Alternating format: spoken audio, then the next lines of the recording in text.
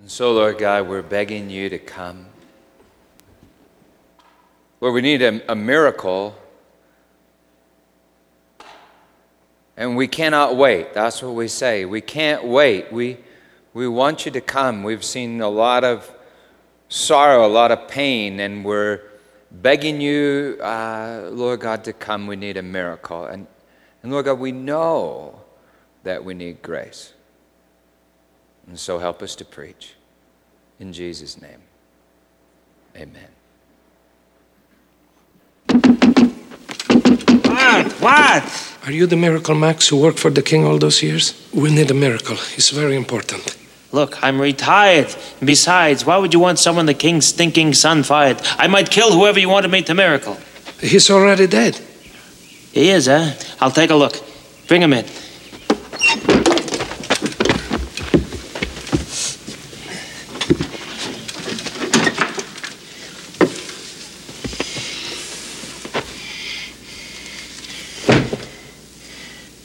I've seen worse.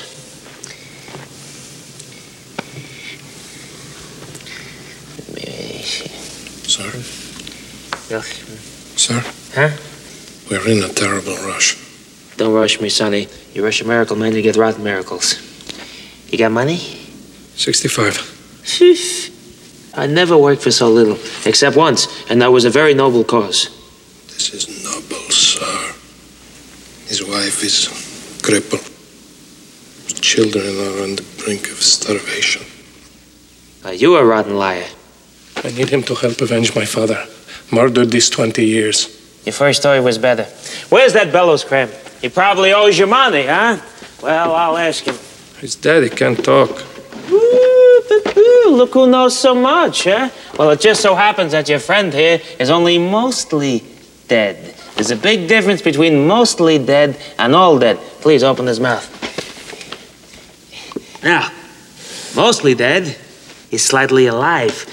Now, all dead, well, with all dead, there's usually only one thing that you can do. What's that? Go through his clothes and look for loose change.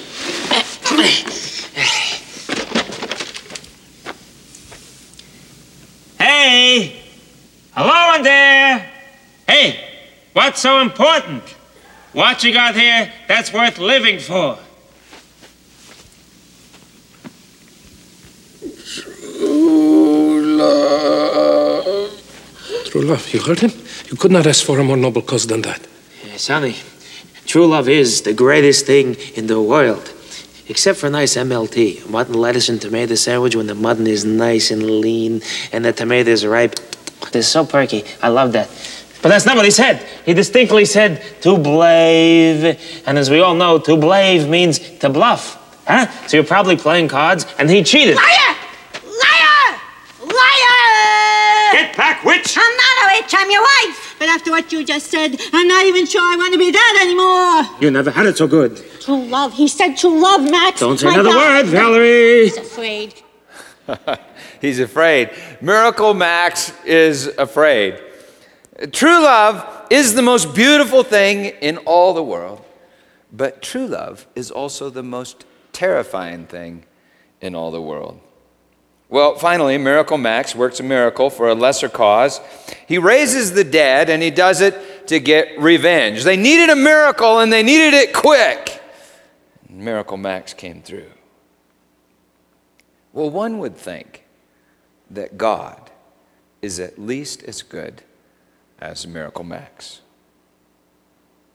The tropical night air was filled with the sound of shouts and screams and gunfire.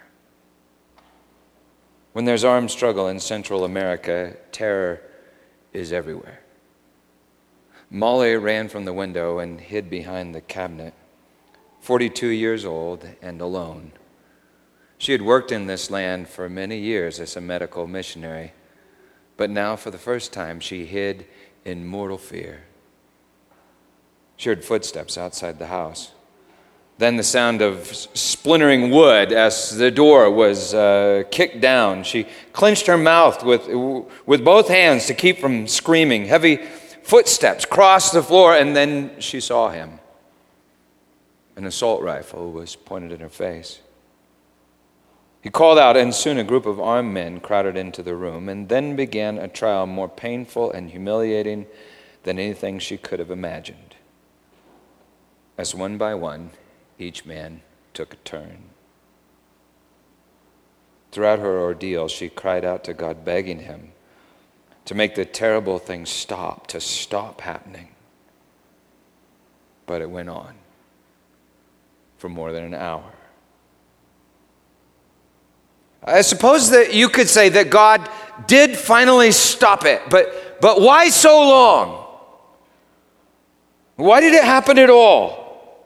Finally, the men went away, but as she lay there in the dark weeping, all she could think over and over again was, why?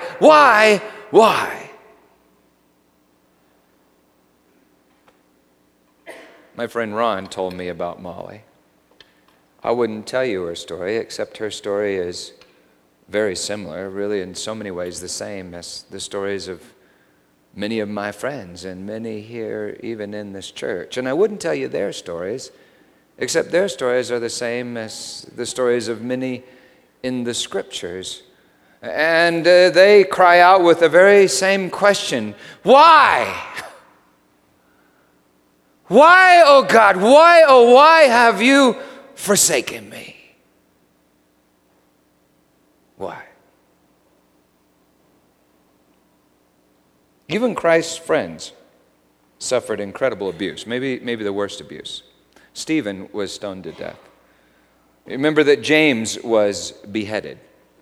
Peter was beaten and flogged and then thrown in prison, but he was miraculously delivered from prison by an angel. Paul was also beaten and flogged and thrown in prison, and he was miraculously delivered from prison by an earthquake. I mean, miracles, but that doesn't really help, does it? That really kind of almost makes it worse.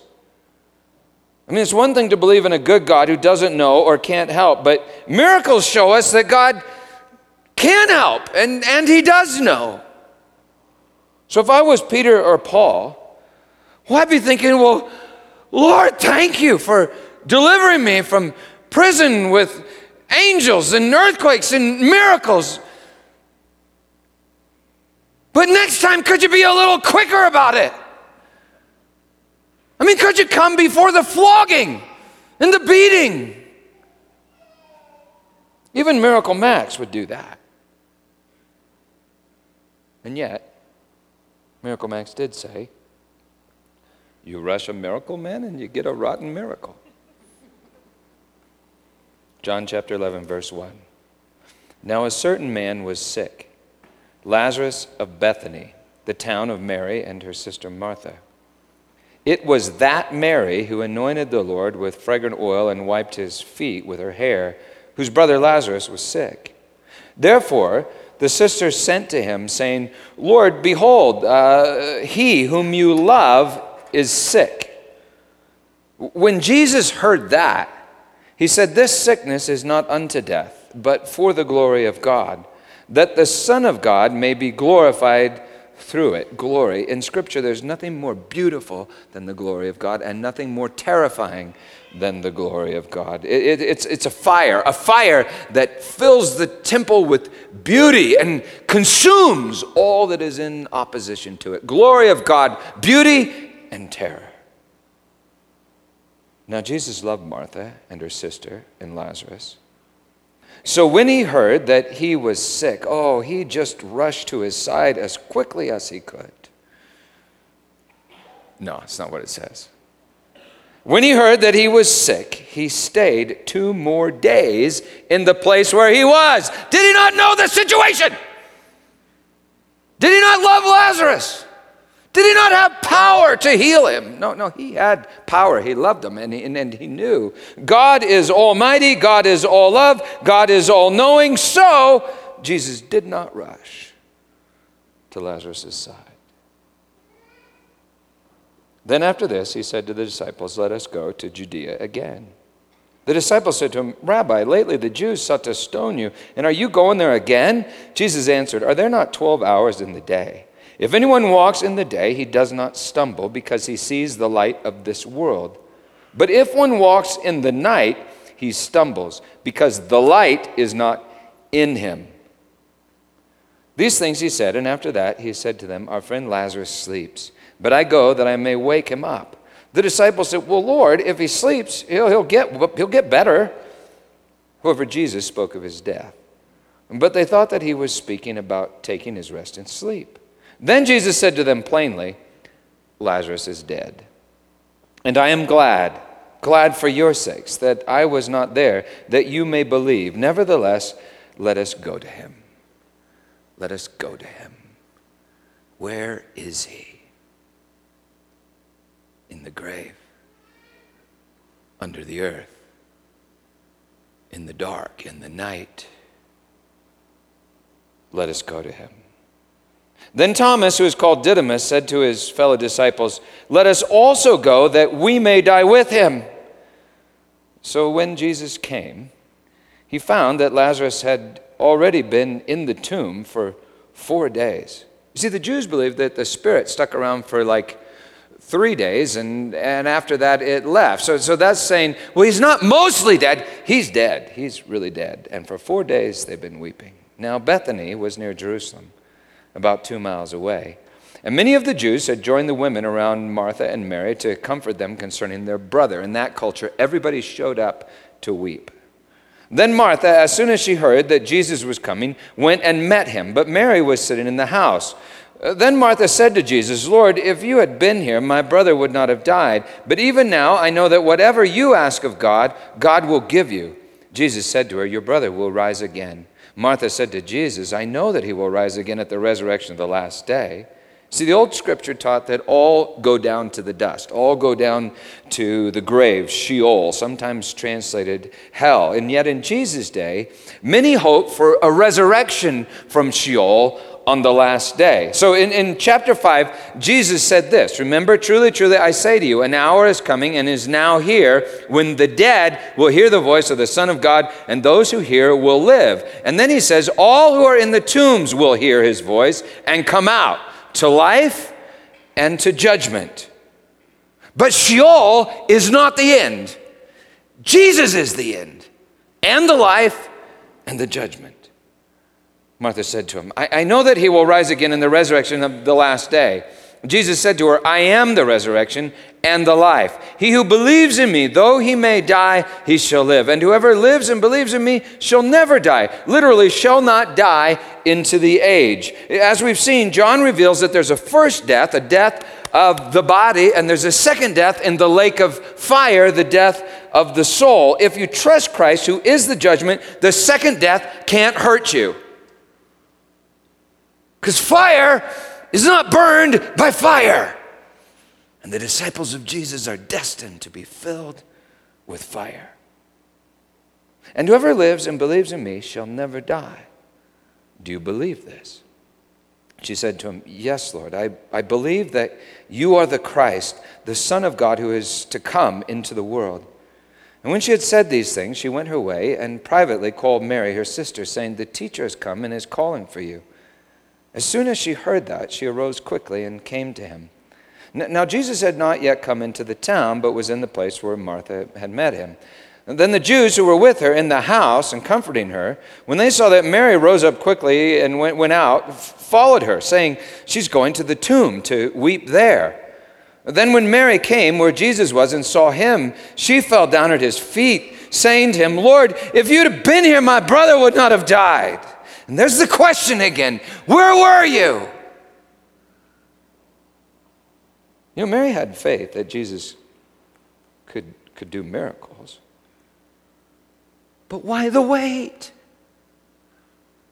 Why the tears?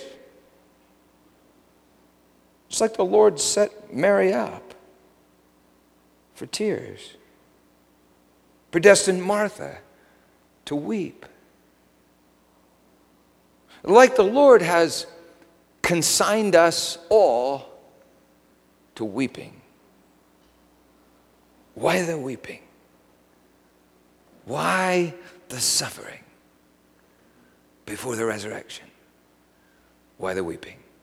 In Western theology, there have been classically two answers to that question.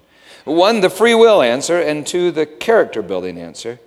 One, some say that there's evil in the world because we chose it, and that in order to be free, we had to have the option of choosing it. So we chose sin, and sin brings death, and so Lazarus dies, and so Mary weeps.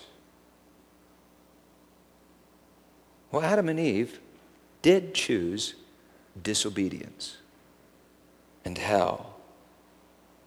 But you read the story closely and you see that they were like set up, consigned to disobedience. Snake, tree, and no knowledge of the good. Recipe for trouble. And Scripture teaches that now, apart from Christ, no one is free. We all are or have been slaves to disobedience. And yet we are predestined for freedom, for free will. So perhaps we must taste evil in this world in order to one day choose the good in freedom. But now, for Mary, lying in the dust at Jesus' feet weeping, I doubt that philosophical train of thought is a whole lot of help. Well, some say, okay, God allows suffering to build character in our lives. And I'm sure that's true. Listen to Paul. We rejoice in our sufferings, knowing that suffering produces endurance, and endurance produces character, and character produces hope. James writes, count it all joy, my brothers, when you meet various trials. For you know that the testing of your faith produces steadfastness. And let steadfastness have its full effect, that you may be perfect and complete. God uses suffering to complete us in his image. Jesus said to his disciples in verse 14, Lazarus is dead, and for your sake, I'm glad I was not there, so that you may believe, you may have faith, so that you may trust. Trust what? I mean, Martha and Mary already trust that Jesus is the Christ, right? And they already trust that he can do miracles. In fact, that's kind of the problem. So why wait? Well, suffering has something to do with freedom and something to do with faith. But you know, the friends of Job offered him the same answers, the same explanations, and those explanations didn't seem to help. And then God shows up in a tornado and offers no explanations, but he tells the friends of Job to shut up. And then he delivers a sermon on his glory in creation. Well, anyway, I doubt that the explanations were much help to Molly, weeping in the dirt in Central America. And I doubt the explanations were much help to Mary, weeping in the dust at Jesus' feet. And so we so wonder with Mary, why Lazarus? Why now? Why this? Why rape? Why this world of pain? And where were you, Jesus, when Lazarus died?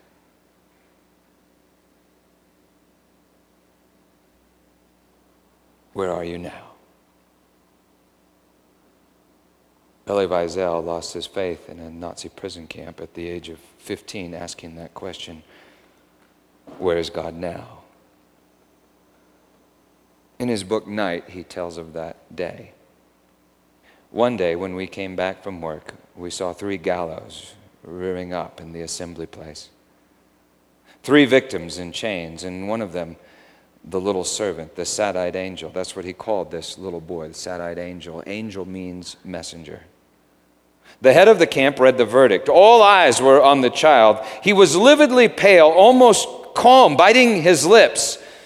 The gallows threw its shadow over him. The 3 victims mounted together onto the chairs. The 3 necks were placed at the same moment within the nooses. Long live liberty, cried the 2 adults, but the child was silent. Where is God? Where is he? Someone said behind me. At a sign from the head of the camp, The 3 chairs tipped over. Total silence throughout the camp. On the horizon, the sun was setting. "Bare your heads," yelled the head of the camp. His voice was raucous. We were weeping for the sad-eyed angel. Then the march past began. The 2 adults were no longer alive. Their tongues hung swollen, blue-tinged, but the 3rd rope was still moving. Being so light, the child was still alive. For more than half an hour, he stayed there, struggling between life and death, dying in slow agony under our eyes, and we had to look him full in the face. He was still alive when I passed in front of him. His tongue was still red, his eyes not yet glazed. Behind me, I heard the same man asking, "Where is God now?" And I heard a voice within me answer him, "Where is God? He is here, hanging on this gallows." That night, the soup tasted of corpses. Here he is. He's hanging on this gallows, this tree. Yes, that's correct. They hung them on 3 trees. The man of sorrows, the sad-eyed angel in the middle. The sky grew black, the earth shook, and all creation groaned. "Where is God now?" they said. "Here he is. His name is Jesus. He bears the grief, the sin, the sorrow of an entire world." And that's how he could say, "This is the judgment. Whatever you do unto the least of these, you do unto me." He's with them, with them. And this is the edge of God's glory. This is the judgment of God. This is Jesus. And you see, what spelled atheism for Elie Wiesel reveals glory for those of us who trust him. He said, "Let us go to him." Where was Jesus when Lazarus died? Did he descend and meet him in that place? Molly lay in the dark in South America, weeping, having been violated for over an hour, crying, "God, why? Jesus, where were you?" She says after a time she heard, as if Jesus were speaking in an audible voice even, she heard this, "Molly, I'm here with you." Those evil men didn't do this just to you. They did it to me. There is no humiliation you can know that I have not known. Do you suppose that's true? I mean, not just as kind of like some nice idea, some psychological trick or something, but do you suppose that's really true? If it is, that's a miracle. And not a rotten miracle. Several women in our church have stories like Molly's. With at least 2 of those women, I think maybe 3, in visions, Jesus has revealed the same thing in separate occasions, and I've learned about him in different ways. In visions, he's revealed that everything that was done to those women was done to him, who was with them, who took it and released them. I prayed with some of them. Time and time again, Jesus has appeared, and it seems like almost always he's weeping. And he says, I'm sorry. And when I first heard that, I thought, no, that can't be right. How can you be sorry? You could have stopped it. I mean, he's revealed that he has that power, but you see what I think that means? I'm sorry means I have sorrow, your sorrow for you. And he weeps and he weeps and he weeps. their tears. In fact, the healing comes when they see him weeping in that place. Weeping. Then glory. Well, in verse 32, Mary lies in the dust of Jesus' feet, weeping, crying, if you'd have been here, we would have seen a miracle. Where were you, Jesus? And he doesn't answer her question. He gives her no explanation. Verse 35, this is what Jesus does. Jesus wept. He breaks into tears. Seeing the Father, you see, God wept. Greek gods don't weep. Does Yahweh weep?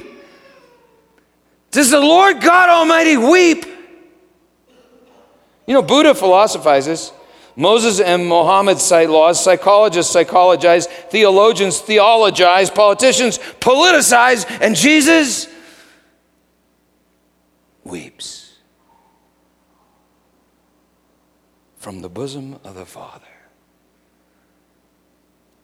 God weeps.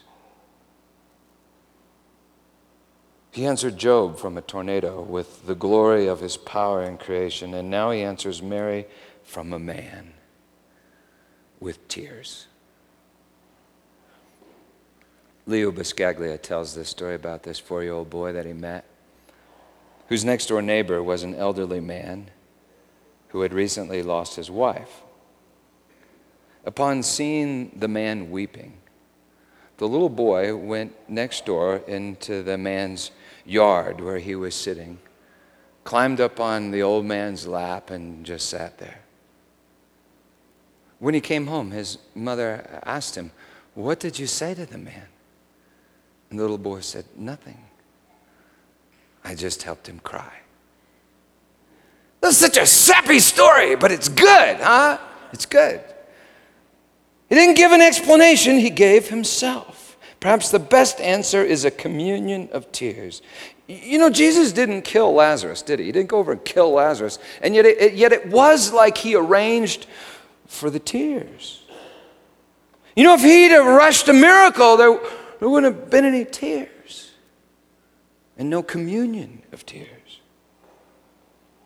It's like the Lord consigned Mary to a place of weeping so that he could come to that place and weep with her. Perhaps he consigns all of us to weeping so that he can weep with us and we can weep with him. You know, Bethany is only 2 miles from Jerusalem, and Jesus is on his way there to hang on the gallows and meet the children of Adam in the valley of tears. He's on his way to Jerusalem to romance his bride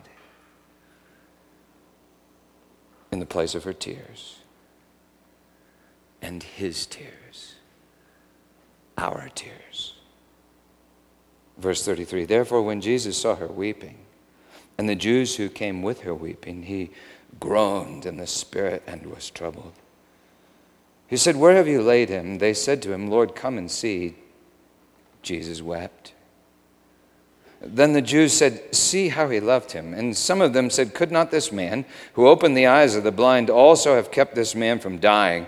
Then Jesus, again groaning in himself, came to the tomb. It was a cave, and a stone lay against it. Now this is kind of weird to us, but that word translated groan, it literally means to snort with anger, like a war horse.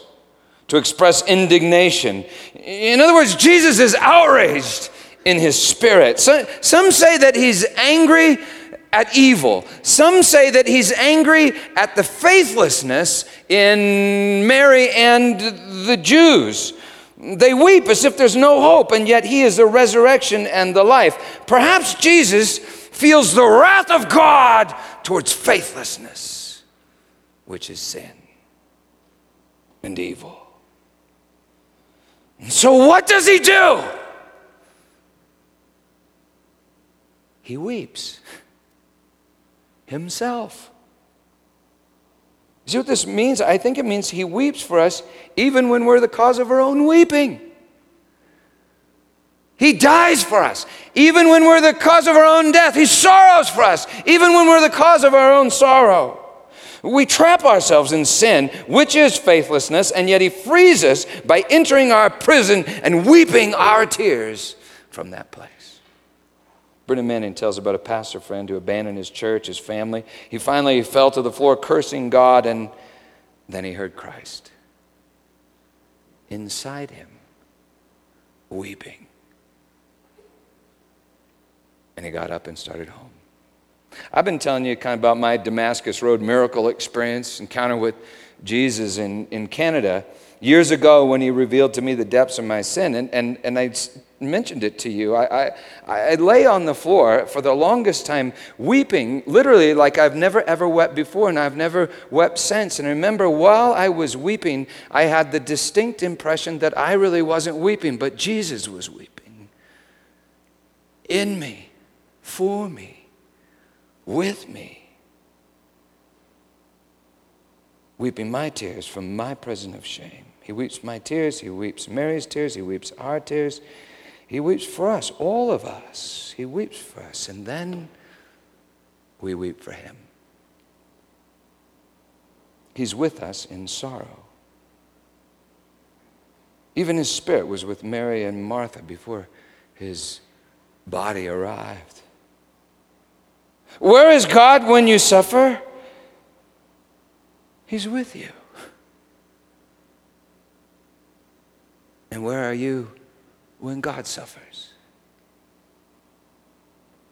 When you give your tears to Jesus, you begin to see that those tears are His tears. He wept first. So when you weep in faith, you share His tears. Tears shed for the creation of humanity, for the sake of creating us in the image of God. Grace is wrath transformed into tears and then communion. You believe God's grace with tears and you share God's grace with tears. Elie Wiesel told this story to the writer Francois Murac and then asked him the same question: where was God? In the foreword to Wiesel's book, Murac shares his response. He writes beautifully about what he could have told Wiesel that day, and then he writes, "But I could only embrace him, weeping." So where was God? He was in flesh, in Francois Murac, holding Elie Wiesel, weeping. In time, Molly returned to the United States on furlough. At home in upstate New York, she was speaking to a group of nursing students about her experience. And as she was speaking, she noticed these two young girls in the audience, and felt like her attention kept being drawing to those girls. She felt this inner urging to depart from her notes, let down her defenses, and to share her most painful secret. In fact, she stopped in mid-sentence in her talk. Puzzled eyes stared at her from all around the room. She started slowly, with her voice quivering, and then the story just seemed to spill out of her. Tears ran down her face and down the faces of those that were listening. When she had finished, she said this: "I've never shared this story in public before, and I don't think I shall ever share it again. I don't know why, but I just felt God wanted me to say this today." She shared that story and those tears. Well, most of the students filed out, but one of those two girls that she had noticed came up to her, and she introduced herself. She was about 16 years old, and she said, "I think I know why God wanted you to tell that story. Do you see that other girl over there? That's my sister Ann. She's 14. 2 months ago, she was raped after school. She hasn't spoken to anyone since. Not a word. Not to counselors, not to my parents, not to pastors, not to anyone. Maybe she'll speak to you." And so Molly went over to Anne, embraced her, and began to weep. And Anne began to weep. And they wept, and they wept, and they talked for 2 hours. You see, we connect with others at the point of our wound, where the body has been broken, the place of tears. And Jesus came to this earth to connect with you. You're his body, his bride. He wants your tears. So I'm saying don't waste your tears. Wherever you suffer, he's there longing to suffer with you, to weep with you. You know, sometimes a bride can hang on to her tears. She can bottle her tears and hold them against her groom as resentment. But you see, that's not what tears are for. David writes, Lord, put my tears in your bottle. A wise counselor said, I cannot wipe away your tears. I can only teach you how to make them holy. A friend of mine once gave Jesus her sorrows and her tears when he asked for them. And when she did, she heard him say this, I will hold them for all eternity. See, this is how you make your tears holy. You go to your place of sorrow in your mind, in your heart. Then you call upon Jesus in that place because he's there. He is there. You call upon Jesus in that place and then you weep with him there. He's been waiting there. He's been waiting there for you far longer than you've been waiting for him. Waiting to weep with you. To weep with someone is to connect with someone's heart. So perhaps, God has consigned us to weeping, that he might come weep with us and we with him, that we might trust his heart. Jürgen Moltmann wrote this, God weeps with us that we might one day laugh with him. Verse 38, then Jesus again, groaning in himself, came to the tomb. It was a cave and a stone lay against it. Jesus said, take away the stone. Martha, the sister of him who was dead, remember Martha, said to him, Lord, by this time there's going to be a stink, for he's been dead 4 days. I mean, he's not mostly dead, he's all the way dead. Jesus said to her, did I not say to you that if you would believe, you would see the glory of God? Then they took away the stone from the place where the dead man was lying. Jesus lifted up his eyes and said, Father, I thank you that you have heard me, and I know that you always hear me. But because of this people who are standing by, I said this, that they may believe that you sent me. Now when he had said these things, he cried with a loud voice, Lazarus, come forth. And if John 5 is correct, which I think it is, Jesus had to specify Lazarus, or in fact, they really all would have come forth. And he who had died came out, bound hand and foot with grave clothes, and his face was wrapped with a cloth. Jesus said to them, loose him, let him go. And now this is quite a scene. I mean, Lazarus is bound in grave clothes, right? He's still bound. And so the stone comes up, and Lazarus had to when he said, come forth, he had to hop out like this, mumbling, help me, help me, help me. And then Jesus has all these emotionally vulnerable, weepy, confused people unbind him, take off his grave clothes and set him free. And you see, those people are us, the church. And you can imagine it was quite a party. All these incredible tears from the depths of people's beings transformed into outrageous peals of laughter. And yet, not everyone was laughing. Then many of the Jews who had come to Mary and had seen the things Jesus did believed in him. They trusted him. But some of them went away to the Pharisees and told them the things Jesus did. They told on him. You see, they didn't trust him. They left in fear rather than being drawn to him in love. They saw his power, but they did not see his glory. Jesus had told Martha, did I not say to you that if you would believe, if you would trust, you would see the glory of God? Perhaps they saw, but they didn't really see, because they didn't really trust, because they didn't really weep with Jesus.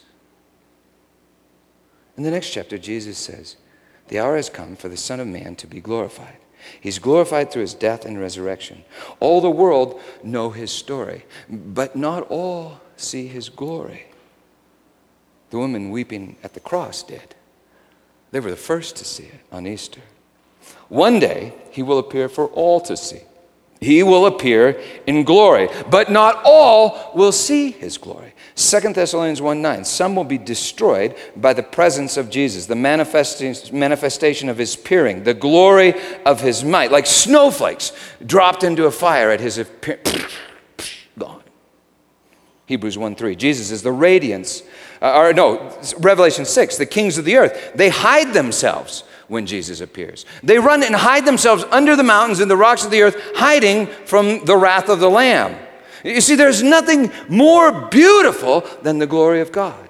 And there's nothing more terrifying than the glory of God. Hebrews 1:3, Jesus is the radiance of the glory of God, the exact imprint of his nature, upholding the universe by his word of power. God's glory is love. And God's glory is judgment. And God's glory is grace. And the radiance of God's glory is Jesus. And when he appears, the world will run in terror from his glory. But you can run into his glory weeping. Tears of joy. For you have wept with him, and he has wept with you. You trust him. You trust him, for you have seen the substance of his glory, and it's love. The substance of love is revealed at the cross. The power of love is revealed at the resurrection. Unless you trust Jesus at the cross, you can't see the glory at the resurrection. Unless you trust the nature of love, you will be absolutely terrified of its power. Unless you've wept with Jesus here, you won't be able to laugh with him there. Unless you've learned to trust his heart, his presence will burn you like fire. In other words, you must trust the bridegroom in order to surrender to his love in ecstasy forever. So Paul writes, these slight momentary afflictions, remember he lists them, floggings, beatings, shipwrecks, prepare us for an eternal weight of glory beyond all compare. As Peter writes, you share Christ's sufferings that you may also rejoice and be glad, not sad, be glad when his glory appears. And so perhaps the Lord has consigned us to weeping, that he might come weep with us and we with him, that we might trust his heart and so see his glory and enjoy him forever. There's this great scene in The Magician's Nephew in the Chronicles of Narnia. Diggory has done something that has caused the fall of all creation in Narnia. That's bad. And now he stands before the great and glorious Aslan the lion, whom he watched create Narnia by just singing it into existence. He's terrified for himself, and even more, he's terrified for his mother who's dying. Aslan is issuing his judgment. In panic, Diggory just blurts out, but please, can't you give me something, a miracle that will help Mother? And then Lewis writes this. Up till then, Diggory had been looking at the lion's great front feet and the huge claws on them.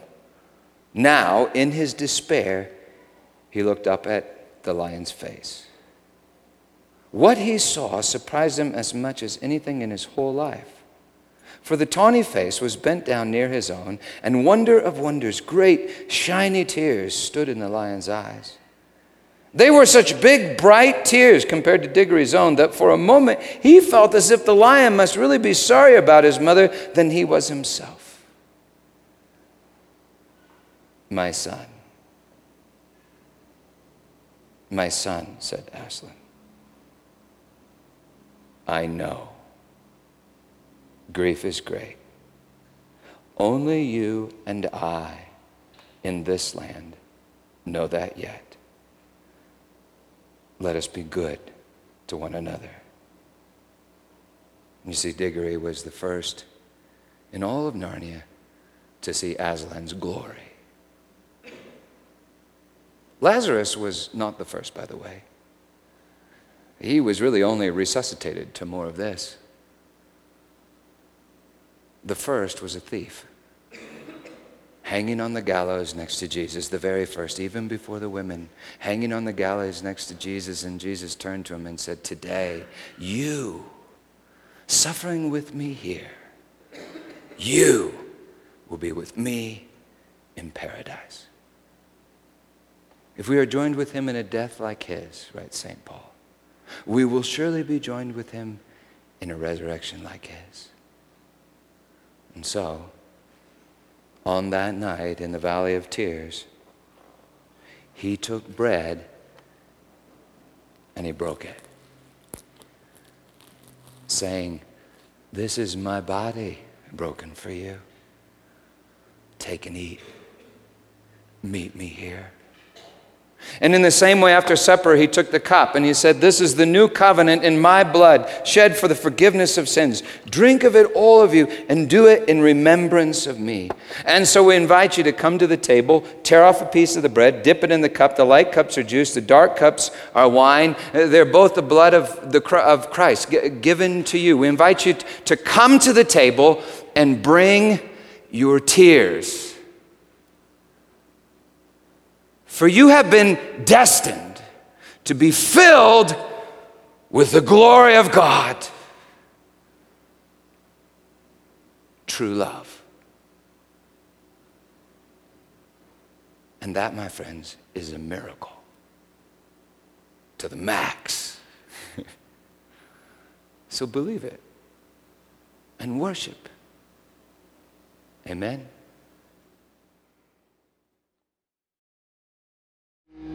Several hundred years before the advent of Christ, David, the friend of God, wrote this: "Even if I make my bed in Sheol, even there your right hand shall hold me." He said, "I will never leave you nor forsake you." So give him your tears. Don't bottle them up and use them as a weapon, because that is so tempting, isn't it? Even if you're responsible for the tears, or if the tears were inflicted upon you, to blame the Creator. And, you know, we can use them as a weapon, but that's not what they're for.